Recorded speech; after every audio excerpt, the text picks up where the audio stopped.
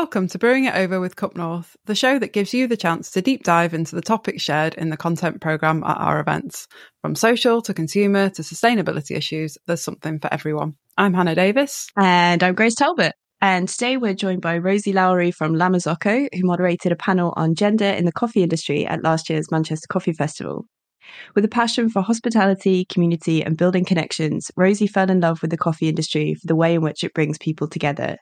After graduating from London College of Fashion in 2017, Rosie started her specialty coffee journey at Upshot in Sheffield and has since worked in various roles at coffee roasteries such as Alchemy and Outpost before moving into the marketing team at La Marzocco, where she's living out her dream for bringing people together through coffee and events since February 2022. Before we welcome Rosie to the podcast, don't forget, if you want to listen to the panel that she moderated from Manchester Coffee Festival, hang on until the end of the podcast to hear the full recording.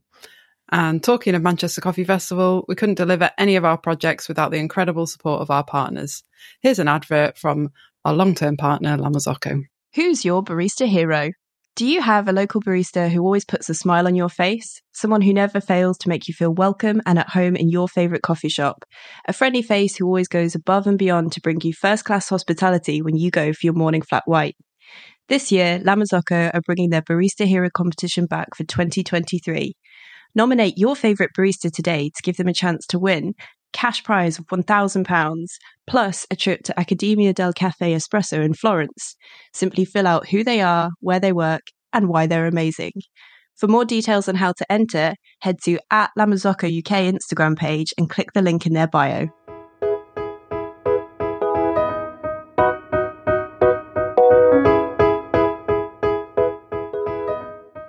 Welcome, Rosie. Hello. Hi. How are you today?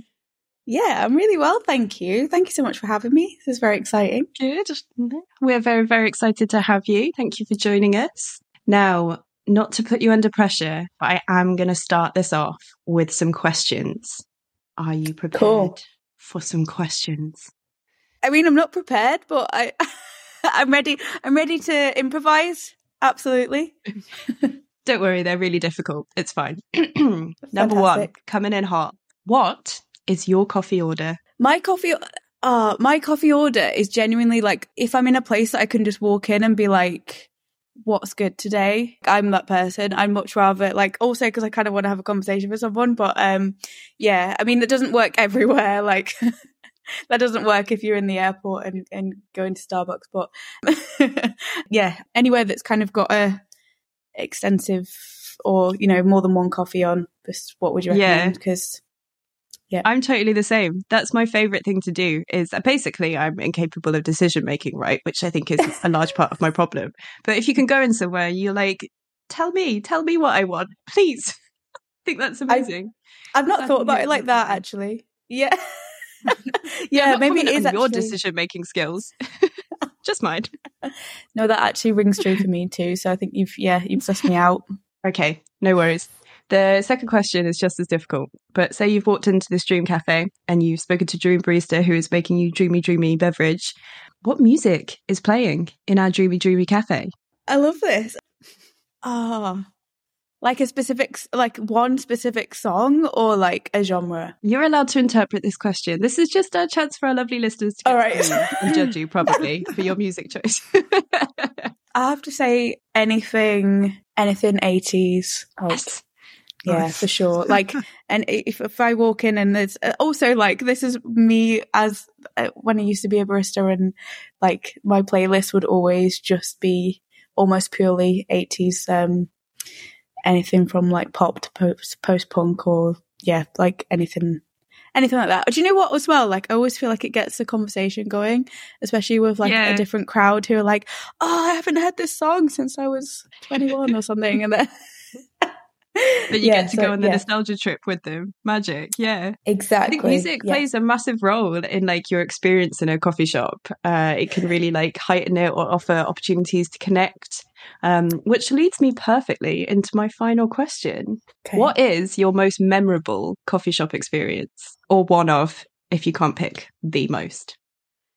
I would actually say that, like, when I start thinking of like coffee shop experiences and what's most memorable to me, I think it would have to be that time when you actually start appreciating cafe culture and coffee shop culture and start to see it as more than just going for a coffee. And I think that started for me at a place called 108 in Truro in Cornwall, which is actually where I just fully like started to realize, you know, it's the kind of place you'd go in and you would suddenly know, you know, all the regulars, and like that's not really one specific memorable experience, but I think that to me sums up what coffee shops should be. And it's not actually so much about, oh my God, I went and had this incredible coffee this one time and I can't forget it. It's actually how people make you feel. And yeah, I think it's a bit heart-wrenching. Genuinely, I think like maybe without my experience at 108 and being a customer there, maybe I wouldn't even have gotten into like the coffee industry, like, because I think it was that community that there definitely counts that as made memorable then, doesn't it? Yeah, I think so. Yeah, I've never actually thought about that before, and also that goes. It was accessible as well, and I remember the time of actually, you know, looking at, you know, like those. I don't know if there's so much a thing anymore, but those big like chalkboards behind a counter, and they'd have like the options for V60 and the options for batch and the options for espresso. And I remember the anxiety that used to give me. And I'm like, oh, what does that mean? Like, I'm going to say the wrong thing and they're going to tell me to get out or something.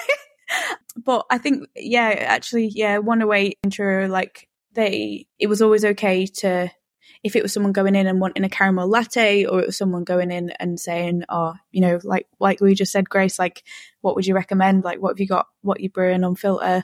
That's, shout out to 108. Yeah, thank you. Those successful coffee experiences are vital. And look, you know, as you say, it was one of the dominoes that had to go over for you to end up in this job. And we're very glad, because now we can chat to you today thanks to that experience. So yeah, definitely counts as memorable. Definitely. It's actually very thought-provoking as well. Thanks. I think that we could probably do a whole podcast on the accessibility of specialty coffee shops and how people don't always feel welcome. I think it's a huge barrier for the specialty industry in particular. And I think it's something we could definitely chat more about. But today we're here to chat about your panel from last year.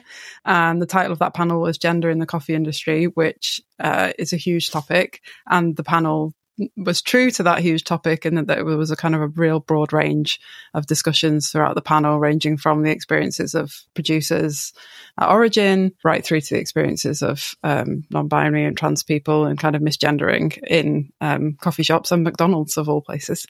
So it's well worth hanging on to the end to listen to the full discussion. But I think we're going to get stuck into some questions that kind of have arisen from that discussion and kind of delve deeper into some of the topics. So I'm going to go in, we'll get right stuck in and go in with the big question. And I think we'll start by talking about kind of traditional gender roles in coffee, and how a lot of the time we do see a lot of the kind of serving and front of house roles are assigned to women, and then a lot of the kind of more technical roles, specifically, you know, you working for La Marzocco, there might be like a higher percentage of like men working in the technical positions. How do you think that we can challenge those traditional gender roles in the coffee industry? Do you think there's one thing that we can do? So I think with gender roles, and it kind of, I guess, in any industry and just in general, I think it actually starts quite early on, and I think it's actually going to be quite a long process of when this will change. And I don't think it's just the coffee industry, but I think it's, you know, most industries. And I think when we think about, okay, what's one thing we could do to help, it's actually, in my opinion, I think it comes to how we're brought up. And I think it comes to gender roles we start absorbing them from a very, very young age, right? And in terms of thinking about, like, a good example, I think is, you know, like you were just saying about technical roles. And I think So actually in the La Marzocco team here in the UK, we at the moment have a 50-50 split. There are two technical people. One is Amin and one is Hannah. If I think about something like the engineer network that we work with, registered engineers who work with us, there is, I don't know that we actually work with any female engineers in the engineering network. So I think that comes down to, I don't think it's because anyone's saying you're a woman, you can't be an engineer. I actually think it comes down to what we're taught when we grow up, and that we don't consider that an option, or we don't get interested in those things, or the way that we're told to be, it doesn't allow us to imagine that. And I think it just starts with, it's a difficult one, because I think even if you parent a child and you try the best you can to not involve any of that stuff, like it's still the media, it's still TV, it's still film, it's still everything that we absorb, like hundreds and hundreds of signals every day, and continue to do throughout our life. Like it's in our subconscious, and the things that men are taught to be and the things that women are taught to be, if we're just talking about those two genders, are unfortunately very different. And I think that is actually the root of why there is an imbalance. And like you were saying about women being more heavily in maybe hospitality roles, that kind of thing, we are taught more to be nurturing and to be more looking after people and that kind of thing, whether we're taught that consciously or subconsciously. So I don't know that answers the question of what's kind of one thing that we could do to work towards. I think for me that's the main.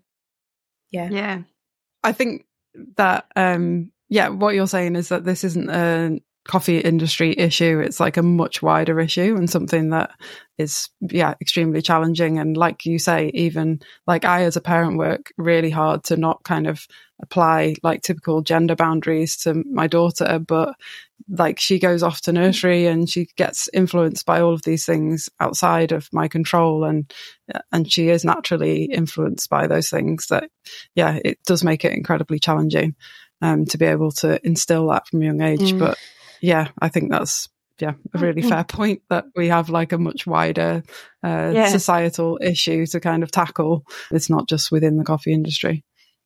Grace, what were you going to say? No, I mean, I was largely agreeing. I agree. I think there's, in specialty, we get very good at pointing out the imbalance and then trying to look kind of very insular to explain it.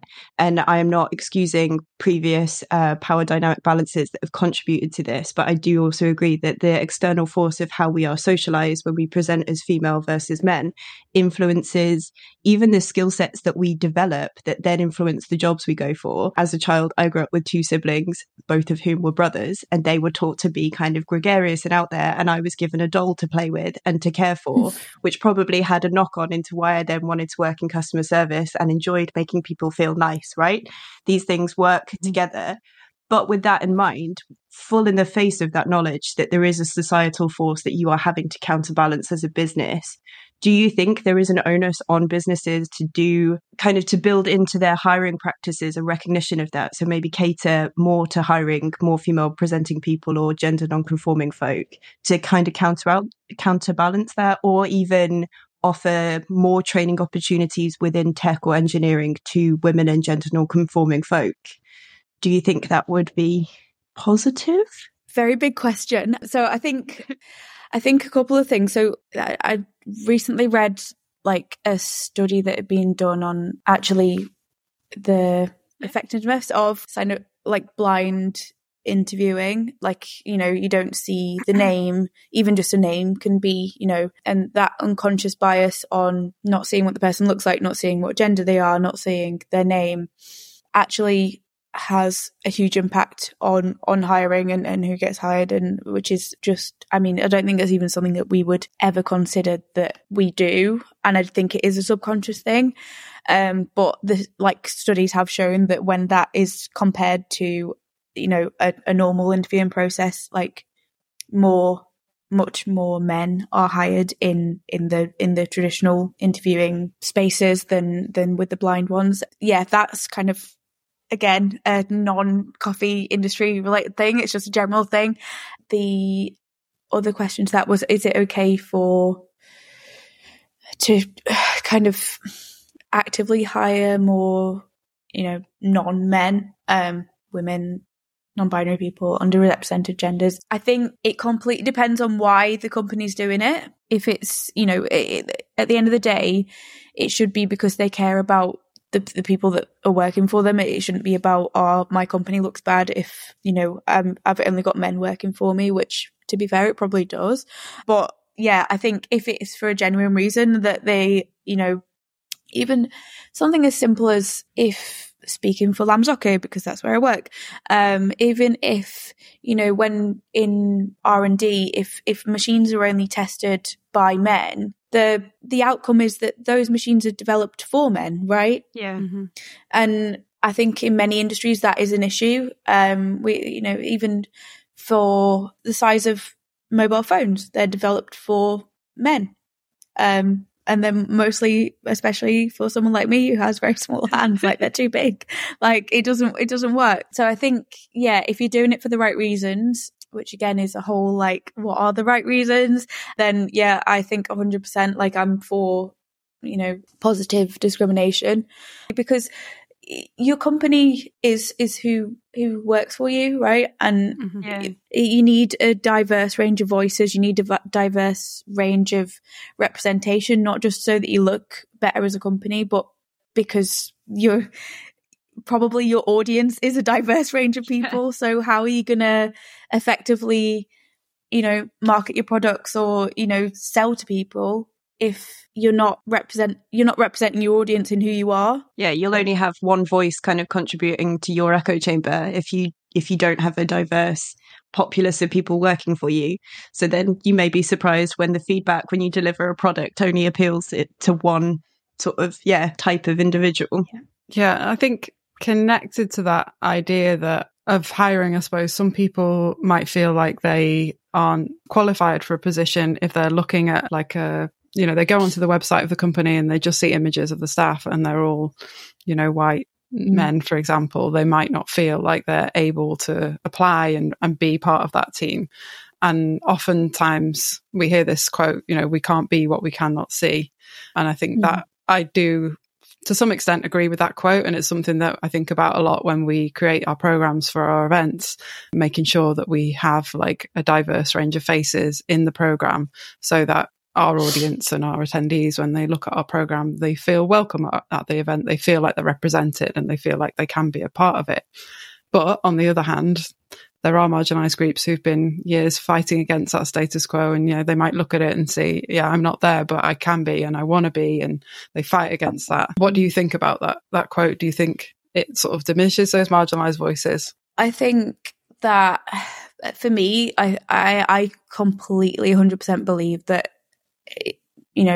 that you can, it's not that you can't imagine yourself in roles if you don't see people that look like you in roles, because of course you can. And I don't think it's as simple as saying, you can, for example, my parents, 100%, I'm really lucky. They always said, like, you can be whatever you want. Like, when I was 9, I looked up to Avril Lavigne, so they got me a guitar.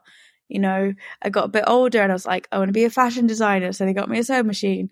But still, it's going back to what we taught in the beginning. And why did I want a sewing machine over a toolbox? I've never had any interest in. Is that because what I was brought up to believe that my gender meant was that I would be interested in fashion and I would be interested in all these things that kind of make up my identity?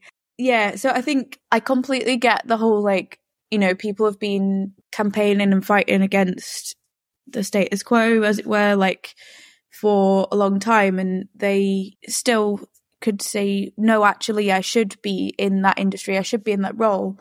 But I think for me, there's always going to be people that have it in them to rebel and have it in them to say, actually, no, that's not right.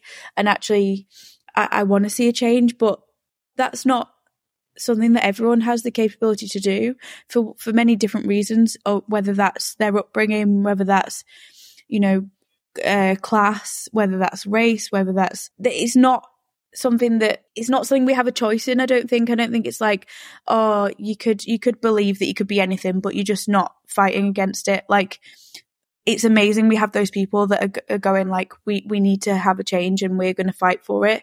But we can't not think about the fact that so many people don't even have a chance to think that. I think in the panel talk, I talk about my dad, but I'm going to talk about my mum now. So I think it was about 2-3 years ago. So my mum and dad for a little while had a fish and chip shop in Cornwall, and then they had that for about 10 years, and they moved back to Sheffield, sort of to semi-retire. And my mum started working in a chippy in Sheffield, and she was kind of just doing the general roles, like on the counter, serving, wrapping, that kind of stuff. And they started advertising for a management position in the chippy. And my mum said to me, she was telling me about that, and she said, oh, they explained what the job role was and everything, and they would be, the level of responsibility was opening and closing the shop, key holder, would be doing more frying, kind of managing the staff on shift. And she said, I was thinking about applying for this, but I don't think that I can. And I said, what do you mean you don't think you can? Like, you literally had your own business for the past 10 years. And she said, well, because they wouldn't let a woman do that. But I think for us here, like, we wouldn't normally come across people that would say something like that, because we probably are in the kind of groups of people who, understand and get that actually, no, like, it's okay to say, I'm going to do whatever I want. But I'm sure there are many more people like my mum who's never actually been in a circle that's been remotely rebellious or actually questioned what being a woman means or what gender means, or she's probably never ever thought about that. And that comment from her was very like, it was just offhand, like it didn't even really mean anything. And to me, I was like, what are you saying? Like, that's insane. And also, like, if that's what you believe, and my mum turned 60 this year, so this was maybe in her late 50s. Not that I'm saying that she wants to live her life any other way, but is thinking, well, what could my mum have done if she hadn't have had that mentality? Like, if she's got that mentality by 57, then what was she thinking when she was 20? Yeah. So actually, like, I think we're probably sitting in a virtual room of people that all believe, like, it doesn't matter, like, gender doesn't confine me to what I can do, and we will push boundaries and we will fight for what we want and what we think's right and what we think's right for other people. But I think we also have to consider that's definitely not the case for everyone. And like, it's something that why do we have to challenge a status quo? Like, why can't we dream of a day when it's just the norm for all engineers to be female and or not men, sorry. Actually, I did check if my colleague would be okay with me saying this, but recently at London Coffee Festival, she was setting up for the show and fixing one of the machines when it went on the stand, and someone came over to her, and also I think it's quite good that this person was very curious and actually wanted to have a conversation. But he said, I don't mean this to sound disrespectful, but in my however long it was that he's been in coffee, 20 years or something, I've never seen a female engineer. And she did have a conversation with him about that and everything, and he took a photo of her. Wow. And I did ask her that it was okay to share that, actually. In the wild. Yeah, exactly. I know, exactly. David Attenborough. He did actually he did post it on Instagram, actually, on a story, and it was a very sweet photo. But yeah, and she was okay with that. And I think there's something to be said about, I mean, he was being curious. I don't think he was being like, oh my God, like, I need to take a picture of this because it's so, but yeah, why can't it be the norm? Like, I'm just hope for a day that doesn't happen, and it's not like, whoa, what are you doing with a screwdriver, you know? That anecdote alone, while sort of heartwarming on one level, it just quantifies the topic here, doesn't it? Like the fact that for him was so noteworthy that he needed photographic evidence speaks to the topic. The reason why we are having a podcast based on a panel discussion that is an ongoing kind of theme we need to explore and challenge and overturn. It's a really interesting contribution, I think, the story about your mum. You're right. We, particularly nowadays with social media, we do tend to exist in echo chambers where we're largely reflected back opinions and beliefs we already hold.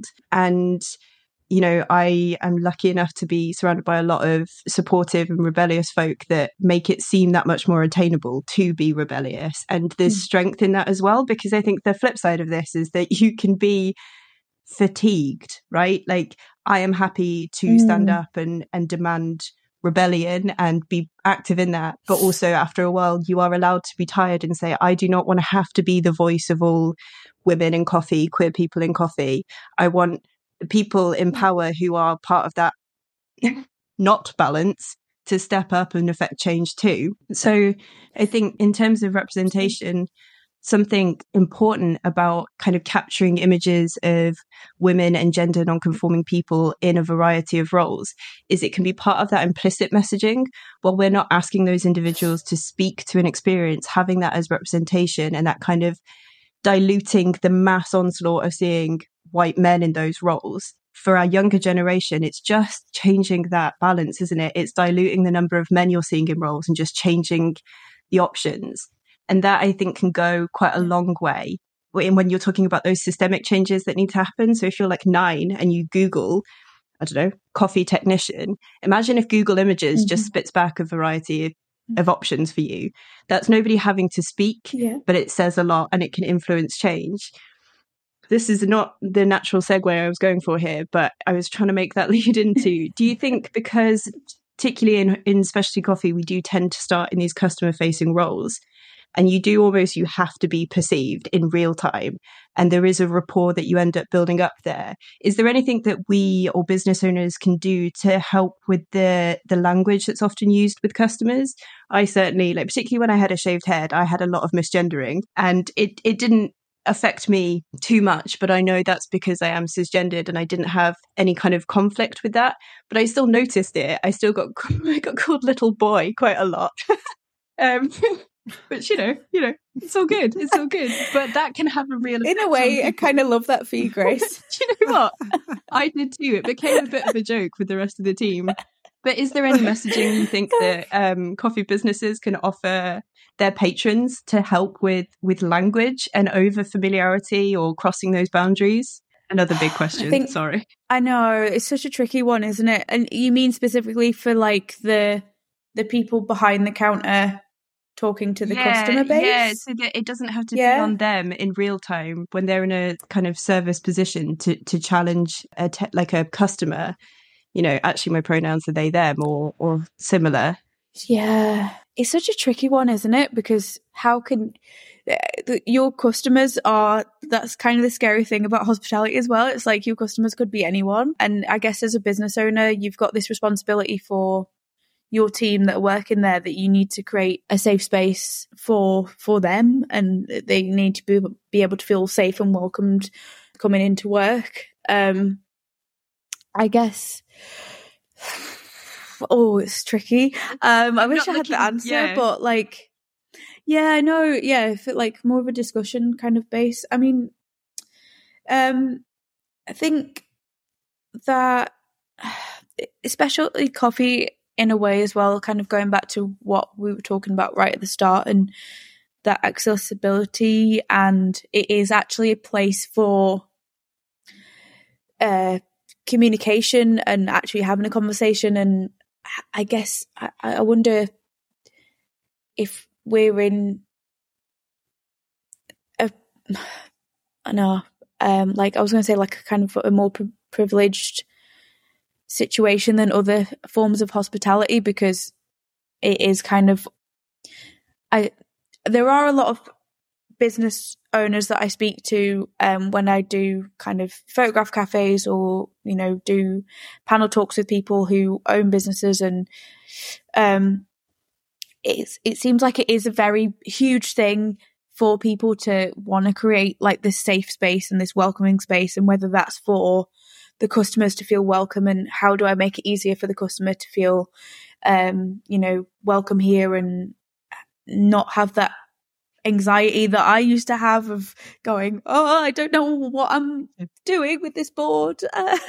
And also like there seems to be, I mean, I don't want to speak generally as well. I think it's a bit, it's not very nice to speak generally, but maybe it's more the people that I'm speaking to, like that they want to create a space for their team as well, that they act, it's probably independent business as well that are doing that. And it's such a tricky one.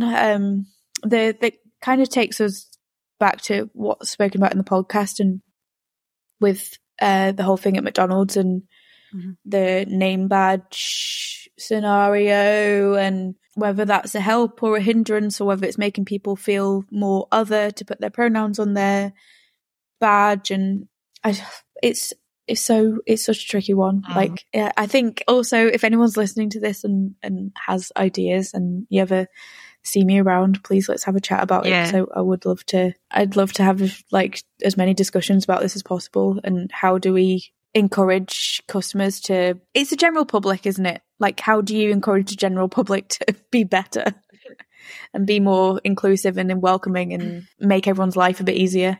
Yeah, I think we can flip it a bit and put a little bit more of the responsibility on the people behind the bar as opposed to the customers. Recently, I was in a restaurant, and just like a very casual restaurant, and when they brought my food, they called me madam. And I just thought, this is so traditional and outdated. And like, I am, she, her, I don't mind if people refer to me in that way, but you don't need to call me madam when you put my food down. So I think if you're and I wouldn't expect to see that in a specialty coffee shop, but you might see it in some of the chain coffee shops if the people working there are a bit more traditional. So I think, kind of setting the example from behind the bar that you don't refer to your customers as sir or madam is like a really good step in like just showing that you don't need to use gendered language when you're communicating in that situation. There's a give and take element, isn't there? I think if you set the standard behind the bar and can demonstrate through the language choices you make to your customers, particularly with regulars, hopefully there's the opportunity for them to take that on board.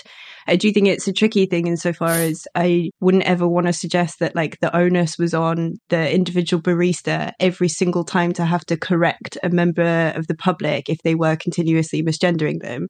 So I think there does have to be like a communication piece with the customers in attendance, so that there's even, in the same way that, I mean, it's kind of disappointing when you see it, but when you go into banks and it's like, we will not tolerate aggressive language to our bank tellers.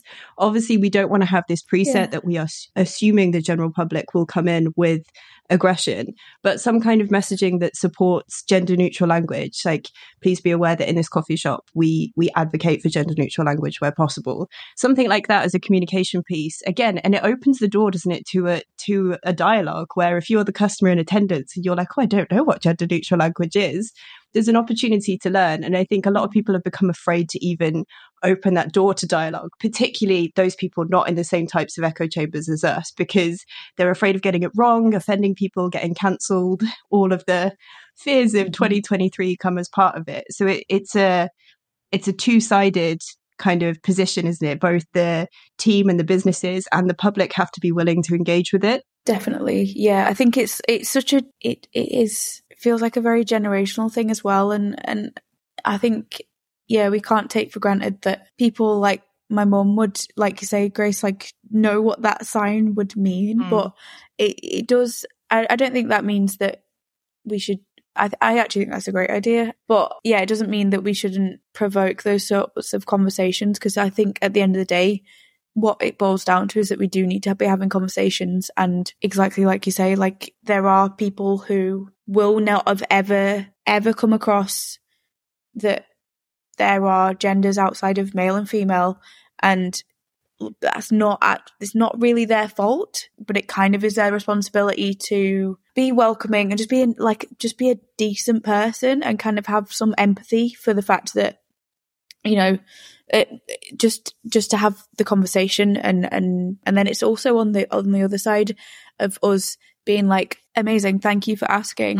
and like, you know, being curious in a sensitive and empathetic way, I think is paramount. Well, it ties in nicely with what you were talking about as your memorable experience, doesn't it? Because these things relate, don't they? So in 108, if you've already created an environment where people feel safe to have a conversation with you as a barista, then you have much more safety in then going into something a bit more personal or charged. Whereas if the preset, like Hannah was saying, is that you go in and you're intimidated and there's all this messaging about specialty coffee that you don't know where to begin with, of course you're not going to go any deeper into the topic of gender and diversity because you're already like, I don't even know how to order a beverage, let alone talk to you about gender norms. 100%. It's definitely like full circle, isn't it? Like if we're creating this safe space where I think all baristas can relate to, like the fact that if you work in a place long enough, you kind of you know, it's the most amazing part about working as a barista for me was always the connections you'd make with customers, the fact you become such a integral part of their day, and after a certain amount of time, you almost become like a therapist in a way. Like, you know, it's amazing how people will open up to you. So, and I think that speaks volumes that if you have created this space that people feel comfortable to do that, then those kind of conversations will become much easier. Yeah, people feeling safe to ask the right questions. Well, thank you so much. I think, this is such a vast and complicated topic that we could genuinely continue to discuss it for the rest of time, but we have a limited amount of time on this podcast. So thank you so much, Rosie, for joining us on Brewing It Over. If people want to learn more about you, about La Marzocco, where should they head to? So they can go to... Sorry, they can... Why am I hesitating? It's quite a simple question. So they could go to Instagram. I don't know why I was expecting them to say like the library or something. They could go to Instagram and it's at La Marzocco UK. There's several La Marzoccos around the world. So if you want to see what we're doing, keep up to date with our events, that kind of thing, head to La Marzocco UK. And if you want to, for some reason, keep up with me personally, I'm Sour Pickle on Instagram, but the O is a 0. Excellent. Yes, instead of an O. It's a great Instagram handle. It's quite complicated, actually.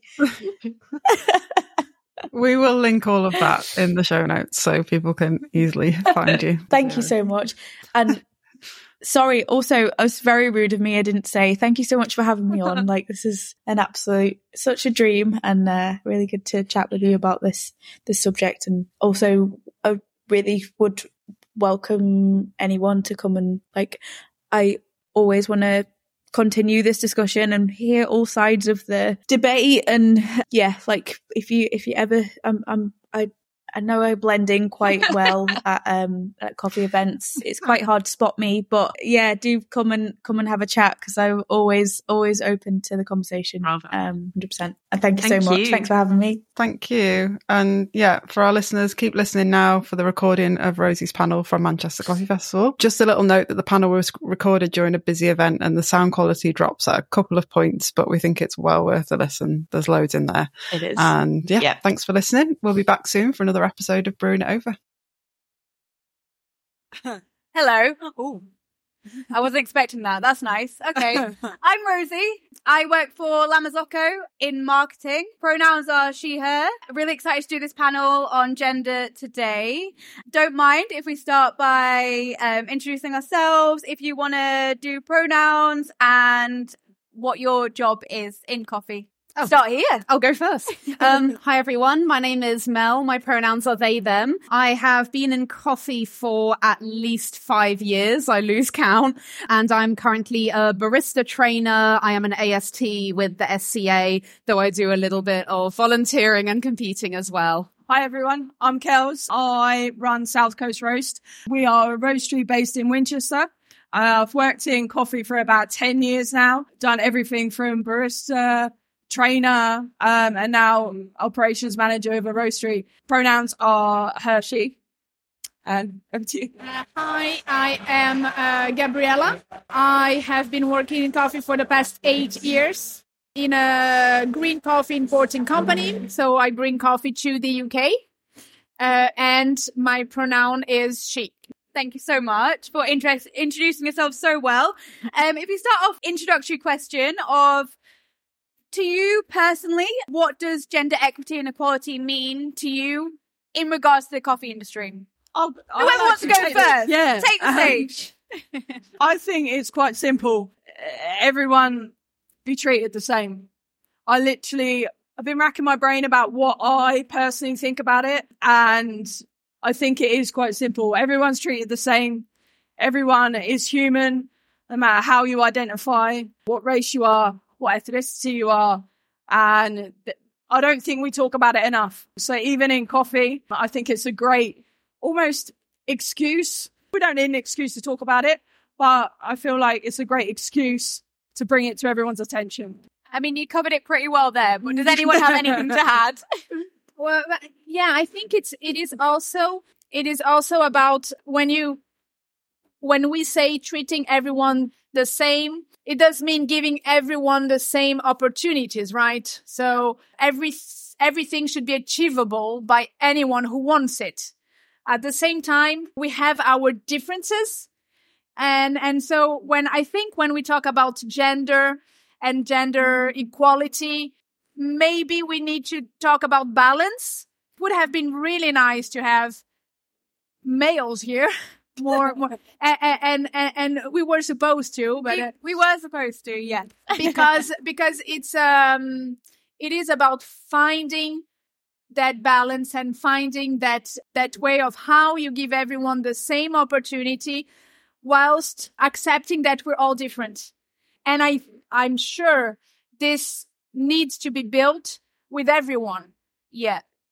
Men, women, and everything in between that. Yeah, for sure. And I think an important point is that we hear the word equity a lot. And equity is different from equality because, as you said, equality is treating everybody the same. Yeah. But equity is adjusting that to overcome individual barriers so that everybody then has equal opportunities. And that's where equity comes in when you talk about like an equitable coffee chain. So yeah, I think you kind of mentioned that really well. And for me personally, it's about gender is just another characteristic like race, like ethnicity, that there can be a disparity between what you see in, for example, competition or like, coffee celebrities and things like that, and the people who are working behind the bar and who are seen by the public every day, and how that feeds into a perception of what kind of person is a barista or is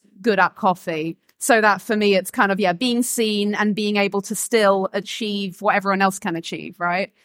Definitely. So with that in mind, talking about representation, in your opinion, where do we think that women and non-binary people are underrepresented in the industry, and why is that? Very big question. That is a big question. Very big question. This might be the only question. I don't know. Well, I think the big obvious thing is the origin, producing countries. And that is a huge topic on itself because it's very visible, it's very there. But I also think that on this part of the world, and here we also have these more subtle situations, and I don't know, it's also maybe linked to the fact that a lot of jobs in a roastery are very physical, or that in certain milieus, when you climb up and when you're a little bit more ambitious, you see more men. So we can see that there is the origin part of it that's obvious and there, and there's a lot to talk about, and the consuming conscious and this industry that we're all trying to make better, where things are here and there a little bit more subtle. And I don't know, but I see this on the green side of things, on the green coffee side of things, in certain milieus, and after a certain time, you start seeing men more than all the other genders. Okay. I think even in the farms get passed down generations, and generally I've seen that's only going down the male route. Like, why isn't it being passed down to the mum, to the daughter? Like, I think that's a big question in itself. Even when you look at being a roaster in the past and sourcing green, even looking at pictures you get sent. I don't know about you guys, but it's just men. And champion women roasters, champion women farmers is a massive thing that I think we'll still need to get to. Do you think that is, I mean, there is with representation in any industry, if someone cannot see themselves in that role, is it that they're not seeing women in those roles, so they're not aspiring to that? Or do you think it's more of that those opportunities aren't presented? I'd like to answer it if that's okay, because yeah, of course. So I primarily work in training people to be ready for hospitality, often a lot of people who have never done hospitality before. And actually, to go back to that last question, what's very interesting is because hospitality is about preparing food and drink and caring for people's needs, it's actually for women and kind of female presenting people.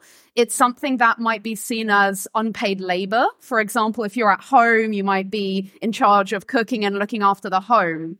Therefore, it's perceived a little differently when someone who isn't a woman does it. And I think that actually contributes to coffee, because coffee is part of hospitality, no matter where we look at it, right? And to go on to whether that might have an impact on whether people want to go into it, I think it definitely does. So something that I often see when I'm training in my day-to-day, I train in London.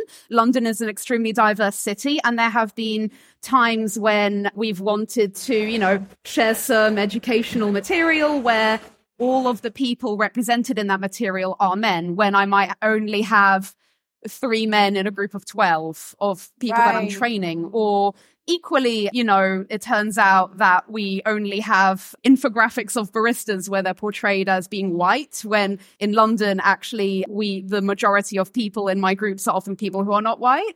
And I think that can have an impact. Even though baristas and cafes, and usually, you will be in a very good, caring team, you'll be with a good employer, that perception of what you're getting into, I think, can impact your experience. It has done for me personally in the past, especially in customer facing, because that's a little bit different to your colleagues. But that's just my experience from it. Anyone else have any ideas on, I mean, I don't know if it's a similar thing at origin, that would be producing countries. Yeah. I think that sometimes the women themselves sometimes will not allow themselves to want certain jobs. Yeah. Or don't think about it because because the gender reality is like strongly made in their minds, and they don't ask themselves that kinds of questions. Yeah. And when they do, sometimes we work with like a farm that has a daughter that is trying to take over the farm. So that's all very nice. It's like a woman empowered coffee grower. But in the reality, and that's in Colombia, and in there, when you are a woman alone heading a big farm, you are more at risk if you are alone. So in a way, her dad is not completely letting it go. So it's things that can also see the reality of things and like ask yourself, how can we help in that situation? I think that is actually coming back to equity again, maybe. Is there a way to get gender equity at origin, at farms? Or, I mean, does that, in your experience, is that a very far way away? That there is a way. I think we're not far from it. And I also think that today we have, if we look at the coffee growing regions, we kind of have a problem. A large majority of coffee growers are above 55 years old. Right. So we have, like, in specialty, a bit less, but as a general fact, coffee growing is not appealing to younger generations. So we have to see now a generational transition in coffee that will make coffee appealing because it's gonna generate more revenue. It will pay better the coffee growers, and this will be done through quality. Eventually, coffee will become, I think, more and more a niche product and a high-end product. But this generational transition needs to be done, and I think will be done with women. I think it is happening right now, and I think we just need to look at what are the challenges that they face to be able to help them to overcome those challenges. But I think that this younger generation issue and gender equality issue come really close. And it is happening. And we need to have a look at what it means today to be a female coffee grower, or why we don't see more female coffee growers, and to see what the challenges are, and how we kind of help hand to hand women to be able to empower themselves in the coffee chain. Definitely. And before we move on from gender equity at origin, because I mean, it's such a big topic anyway, right? But while we're on that subject, in terms of obviously what we see as a consumer and the kind of rise of female produced coffee labels, that kind of branding, and that as that we're consuming. Is that important? Is that enough? What is your opinion, everyone, on that? Well, it's really interesting because I think when we talk about origin, there's so many different countries and they all have their own culture, right?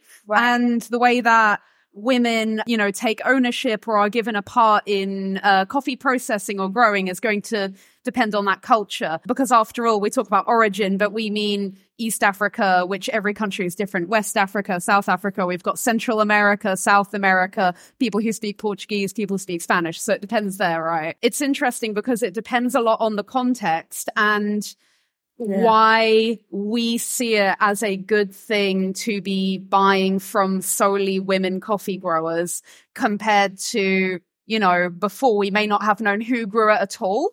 And so the assumption there is the majority of coffee that I'm buying is actually being grown by men. So if I buy this coffee grown by women, it's making a positive difference. And I think it's interesting I think that's a good question to challenge. Actually, what is the reality? Is it making a positive impact on the growers? Is the impact we think we're making by buying it as consumers, is that going all the way back to the original? I wonder if you've had any experience from that, both working in a roastery and at origin. I mean, it's interesting you touch on that. Sitting here now, I'm thinking, is it something consumers want to know about? Is it something we should be putting on packaging or putting on our websites as roasters, as wholesale? Have female grown coffees in your range today? Yeah. And I sort of shout about that quite a lot. I know Girls Who Grind, they do a big thing about it. Yeah. And I do think it's great. And I just wonder if it sort of hits home with consumers, and obviously just us drinking it at home, whether you actually take the time to think, oh, is this grown by a man or woman? Like, it's quite an interesting concept that I think everyone will have a personal view on. So, yeah. I think all these labels and like ads about women coffee are quite new. So it is, I think it is useful because at least we are talking about it. Yeah. But it's the beginning and we cannot just stay there. I think we need to challenge a little bit these labels asking about, so this is a coffee grown by women. How there are still a lot of challenges for that woman. How can we help? Yeah. Or what does this label mean? I think we need to start to question a little bit more why. And maybe because why is a coffee grown by women better than a coffee grown by men? Is that completely fair? Or can we take a coffee that is grown by a man, but like the company structure does a lot of things to empower women? They are not only the hand sorting the coffee, but there's a real policy in that farm or in that exporter to empower women.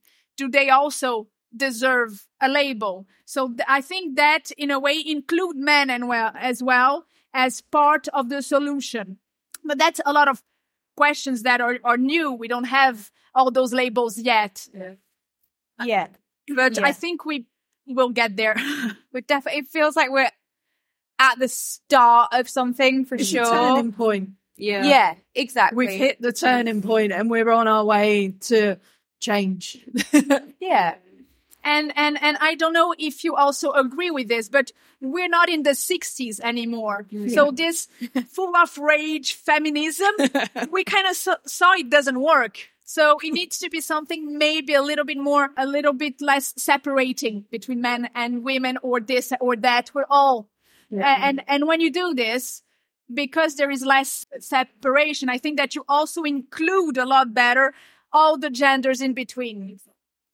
Sometimes you need to be angry before you can make a plan, right? That's what we had. In the 60s, we were angry, and now we can talk about it. They did that for us. Thank you very much. And now we can plan. But you're right. Like this is like, the kind of talking about it more the same way that when we start to talk about characteristics like ethnicity and, talk about equality, then you can make positive change. So like if we talk about women growers, then it means that actually women are being recognized, that they can be growers, they can be business people in their own right. They can own a farm, which a few years ago might not in their community have been an accepted thing.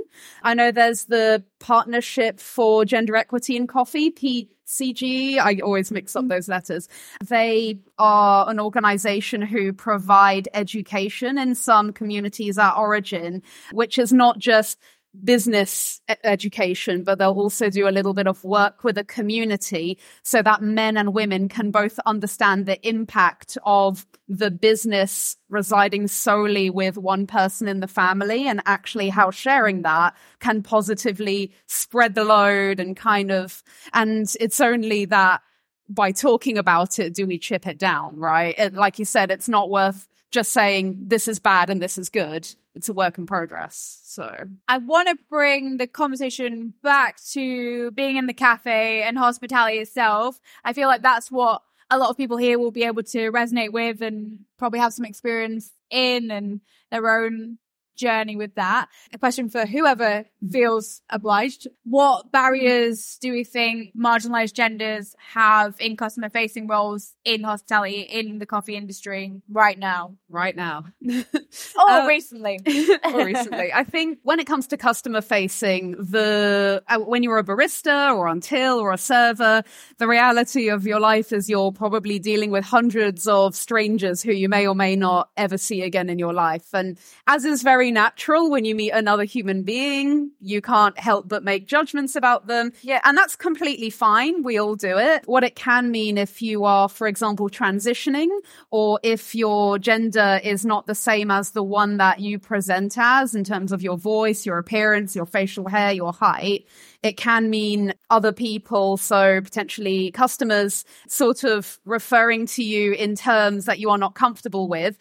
Once or twice a day, usually fine. Usually if you're transgender, non-binary like myself, then you're used to that because not everybody knows what that is.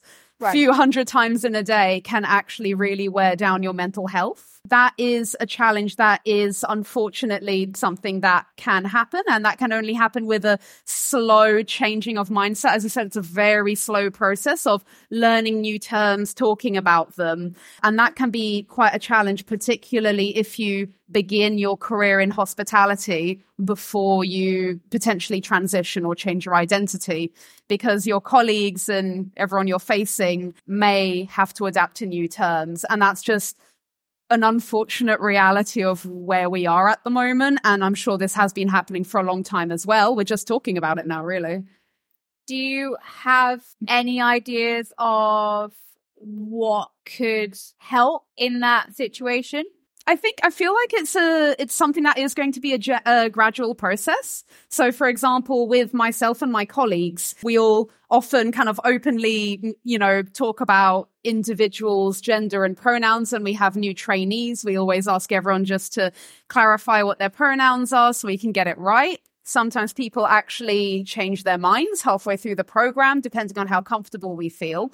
Some things that my colleagues do to help me out is if somebody refers to me with she, because that's how I look, no mistake of theirs, they'll usually correct that person for me. Right. They'll say, Mel's pronouns are they, actually, and then just continue with that. And also in our academy, we also kind of practice more gender neutral language if we don't know someone's pronouns as well. Okay. Because at the end of the day, everyone has used they, them pronouns before. Like if someone loses their phone, you say, well, someone has lost their phone, and we're already using it. They've lost their phone. Yeah, exactly. But it's just purposefully using and intentionally using it is quite a new concept for a lot of people. So I genuinely think it is time it will happen naturally, and just kind of being open to, if you make a mistake, it's okay. Just coming past from it. I like to think that we are no longer in that angry phase where no one is getting incredibly upset if you slip up. Yeah. And if you don't mind me asking, sure, when your colleague has corrected someone, how does that make you feel? It actually makes me feel really good. If there are days when, for example, when I'm training and I get very into it, I might get quite emotionally tired. I personally might not be in a place to correct somebody, even though I'd like to, and I'm sure they'd be understanding. But it's the same way that, for example, you might not want to have a conversation with an angry customer or a chatty customer on a particular day. Yeah. So it does make me feel really supported when my colleagues step in to do something like that, because I don't always have the strength to do it myself. I actually have I think this is maybe an interesting to spicy question. Go for it. No, I was actually just going to say something actually about my own experience. Well, not my experience, my dad's experience. Sure. So my dad works in McDonald's, and they last year asked him they put out an email to all the colleagues saying, because obviously in McDonald's you wear a name badge, and they asked if people would want, if you would like your pronouns on your name badge, that you can. My dad's 66, and he was like, what's this? He just came to me and was like, what's this about? Like, I don't, he just came with an open question, like, basically asked, what's a pronoun? Like, why would I put that on my name badge? And interestingly enough, there had been a situation that he told me about and kind of confided it in me recently in the past few months, of that there had recently been a trans woman that had started at his store, and that she was facing some misgendering from other colleagues. And I said, well, that is exactly your answer, right? Yeah. And that may, even you putting your pronoun on your badge, Dad, may help someone else who would, if she had just put that on her name badge and no one else had that on theirs. Yeah. That is her feeling maybe like an outsider, right? So if he was to then do it, that kind of makes it to her, okay, I can do that, and it feels like a more normalized, general thing that, some of us are doing, rather than I'm doing that because I have to stop you misgendering me, right? And I know we're not going to wear name badges in specialty coffee shops at all. Yeah, generally no. Generally not. I haven't seen that yet. But I just thought it was an interesting thing to add that McDonald's have brought that up. I'd like to add something Please, to that as well, very quickly. absolutely.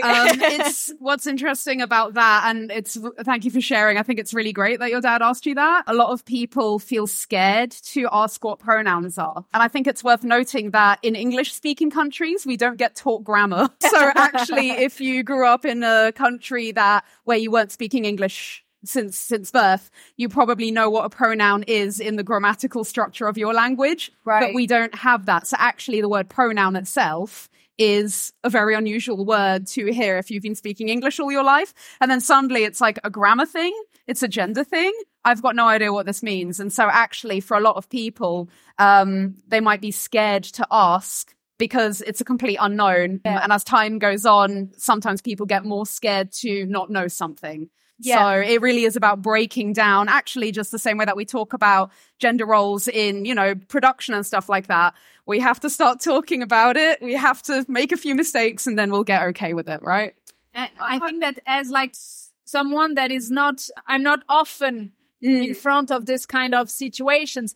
I am often scared to like hurt anyone's feeling about it. Exactly, yeah. So you don't know. And all this pronoun things are quite new. So if I am writing an email about you, would I put they are or they is? Yeah, exactly. I don't know how to use it. So I think we all need to maybe be more. It's probably because it's the beginning. But don't be angry at me because it's not because I'm not understanding. It's because I really don't know how to use it. And maybe we just need more conversations like this of us understanding how to use pronouns and making it more of a easy subject to talk about. I think people are shy away from it because they don't want to hurt anyone's feelings. Right, exactly. And they don't want to offend anyone. And I think it's almost worth saying that it's somewhat brave for a non-binary person, a queer person to enter the world of hospitality because me being a gay woman, you will always find controversy or some kind of discrimination. That one person that comes in that day can absolutely ruin your day by calling you anything. Yeah. Right. And, it comes with having, as you said, if you've had a long day, mentally you're just not there or, however it comes across from that person. But you've put yourself in that position, that job. And I think it's worth saying that's quite a brave thing to do, knowing that you might find that conflict. Yeah, I would add as well. And actually, I really like both of those points that you brought up. So one thing as well is that it is really hard to exist in the world as an LGBT person because the world as it is right now is not currently built for us, but we're doing our best. But also, if you don't know this and you don't want to hurt other people, nobody wants to hurt other people, right? So it's like two parties being very brave at the same time. One thing I have found really has helped me as well, because often I might introduce myself to somebody and say, oh, hi, I'm Mel, my pronouns they, them. And the other person will say, oh, I'm Bob. And then I don't know what their pronouns are. What I do is I ask. Actually, you can ask someone and say, I'm so sorry, I didn't catch what your pronouns are. There's also lots of LGBT charities that have like guides on their website now where you can just Google, how do I use they pronouns? And it'll give you like a table. But also, I'm glad that you brought that up because now I can answer your question. It would be they are for me, but some people might feel differently. And at the end of the day, I will still be able to understand your emails, so I won't be hurt by that. So yeah, for sure. Yeah. No, it's sometimes you can do a little bit of research. You can kind of like look online. There's lots of resources, but you can also ask the person directly because that for me is the kindest thing you can do because it shows that you care about me. And so actually I'm feeling more connected by, to everyone here just for having this conversation. So I think a good question to finish with is to ask like, what can we do collectively, either as customers or as just people working in the coffee industry to make people in cafes how do we make it easier and better for them if they're feeling like we were just talking about, not grinding people down, and what are the steps we can take, simple things we can do? I think it's just remembering that we baristas, people who work in coffee, are our own community. We're sort of our own family. And when you walk into a coffee shop, whether you're on your way to work, you've just got off a really busy train, or you're at the end of the day, just remember, like, you've entered this world that's like chill, all inclusive, and you sort of just you can turn your day off or turn your stresses off by walking into a coffee shop and just treating everyone the same. When I go into a coffee shop, I talk to the baristas like they're my mates. Yeah. And just be a bit more chill, relaxed, calm. And for me, like, the reasons that I worked in coffee shops is because I loved how it brought people together and how you did connect with people that you maybe wouldn't normally ever come across. You would, there's people I met and become friends with from being a barista that we would have never crossed paths otherwise, right? And that's a thing in itself, and that's kind of what coffee is like a catalyst for. If people are open to these conversations, and generally, I think people a lot of the time, they are going to a coffee shop because, it's not always just for the coffee. It's for an experience. It's to be a part of something, whether that's the customer base or whether that's connecting with the people behind the bar or, feeling a part of a community, which actually goes hand in hand with us just wanting to be accepted. And right. Anything to add on?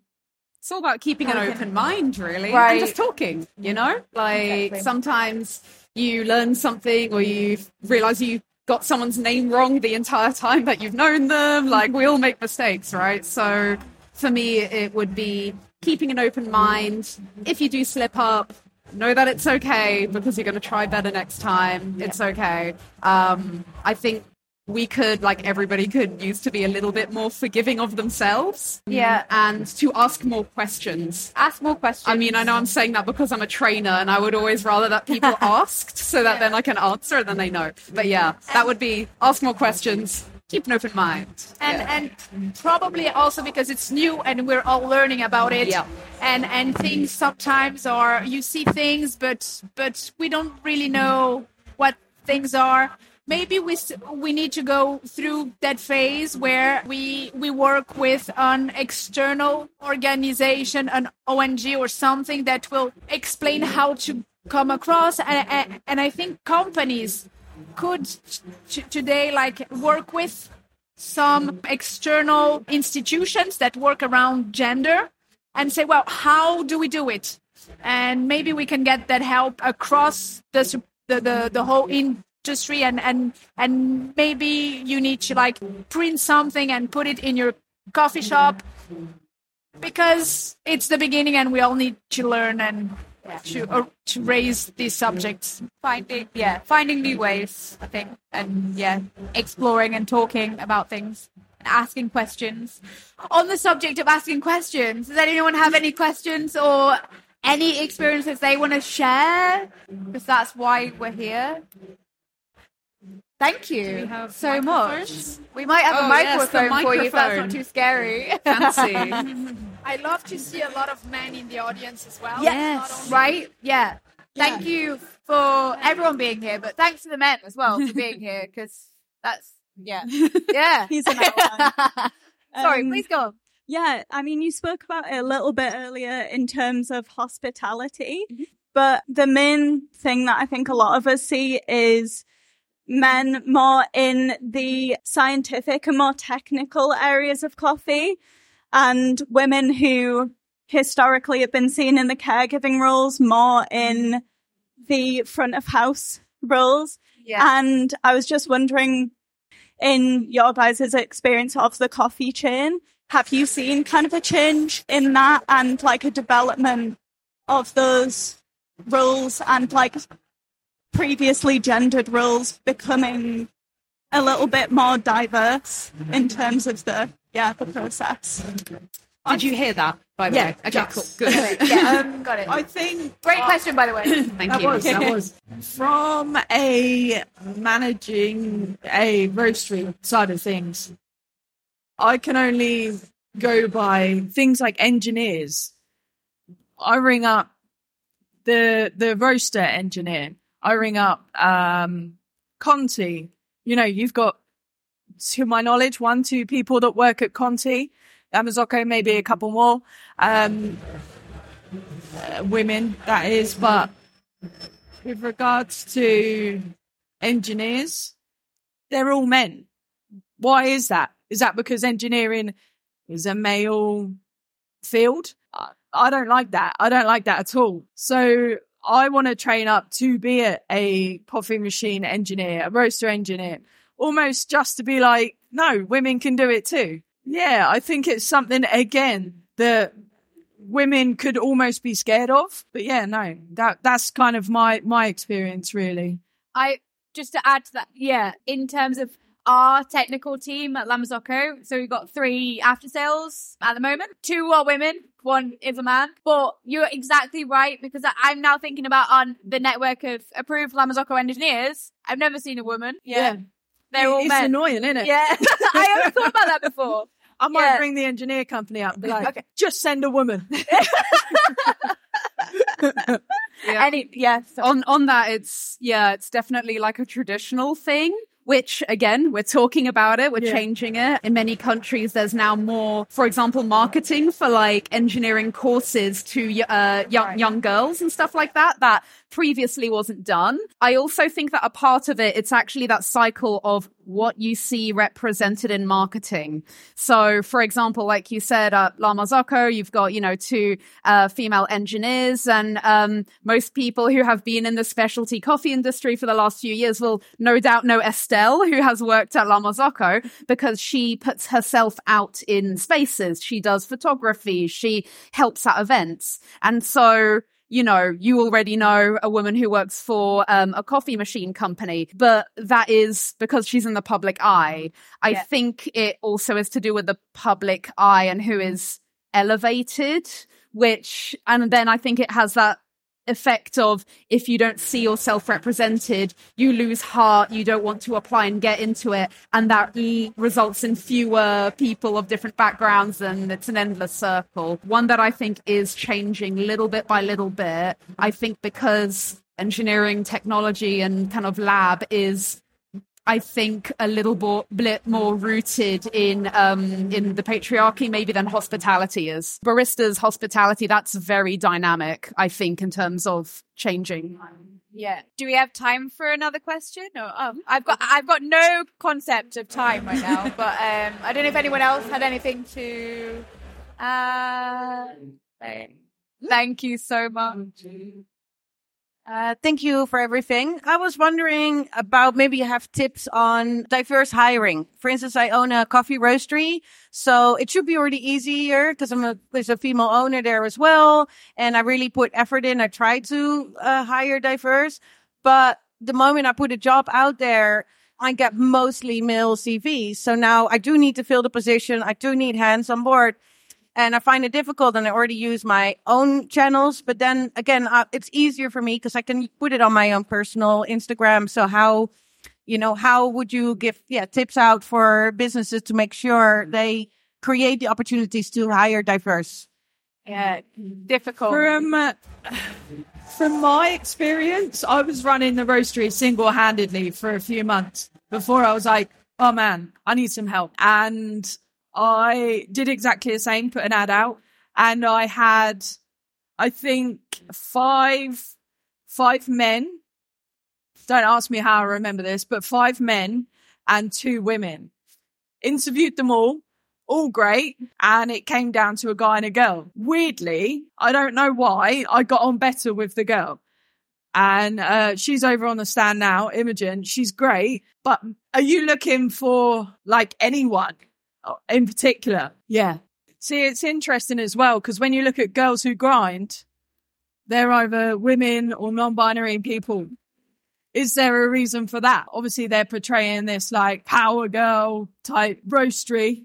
Is it the accessibility that they're creating? Yeah. Or I think it's you also have a need on the short term and a problem that will be solved in the long term. So I think that if you if you hire men because men apply, or even because maybe the man is better than the woman that is applying, you will hire the best person for that job. But I think that your kind of role as well can be to more in the long run, maybe see that you have a woman that has a certain talent in like something, and just show her, well, you could want that. Maybe she isn't seeing it, but to try to push. And I think as well, kind of women to women, but I'm sure men can do that too. Or when you identify that people are blocking themselves or putting some breaks themselves. And I think it's kind of our role to make them see that first, to take knowledge, and then say, oh, you could want that, and that's okay. You are really skilled with logic and numbers. You could be an engineer. You know, it's okay if you want to go there. And I think mainly as being a boss and a manager, to tell someone, if you want to do that, I will help you. It's the best thing I think you can do. Right. Letting someone, be able to grow in the role, and 100%, definitely. I've got some thoughts from how we get trainees like onto our programs. So one thing that you can do if you want to get a real range of people, specifically from your local area, is to go to places where the community go. So, for example, going to a library or a mosque or a church, asking if you can put something on the notice board, because a lot of people who have very good transferable skills for many, many roles may not necessarily look on Coffee Jobs Board or United Baristas. They might not even know it exists. They might not know social media, but they might have exactly a scientific mind for roasting. So local community centers. Also, if you have any clients who you work with, maybe asking them to share with their networks or to share on their social media, because you never know. Like, I got many of my jobs by being a customer at a business and then hearing that they were hiring, or that someone in there who they worked with were hiring. And that is how I found out about it and happened to be the right candidate for them. So definitely local community frequented areas, and even branching out slightly. Like if there's any food markets in your area, especially because coffee is a beverage, right? You could get someone who's super passionate about coffee, but just don't know about speciality. And this will be a great learning opportunity for them. There's so many ways that you can connect, and it's looking outside of what we already know as those routes and really talking to the people around you. Yeah. Such a good point. Anything else anyone else wants to add? You don't have to, but just I don't want to cut anyone off from the things they want to say to the world. I think it's been a really good conversation. I feel really like welcomed and supported, and like we've communicated really well about the kind of unique challenges in marketing with consumers, with, so many structures. And it's been really good to have a very frank chat with you all about it. Let's keep talking about it, I guess. Yeah, definitely. I think that's a good note to finish on. Yeah. Keep talking, but not right now, because we have to. And thank you all for coming to listen to us. And enjoy the rest of the festival. Yay!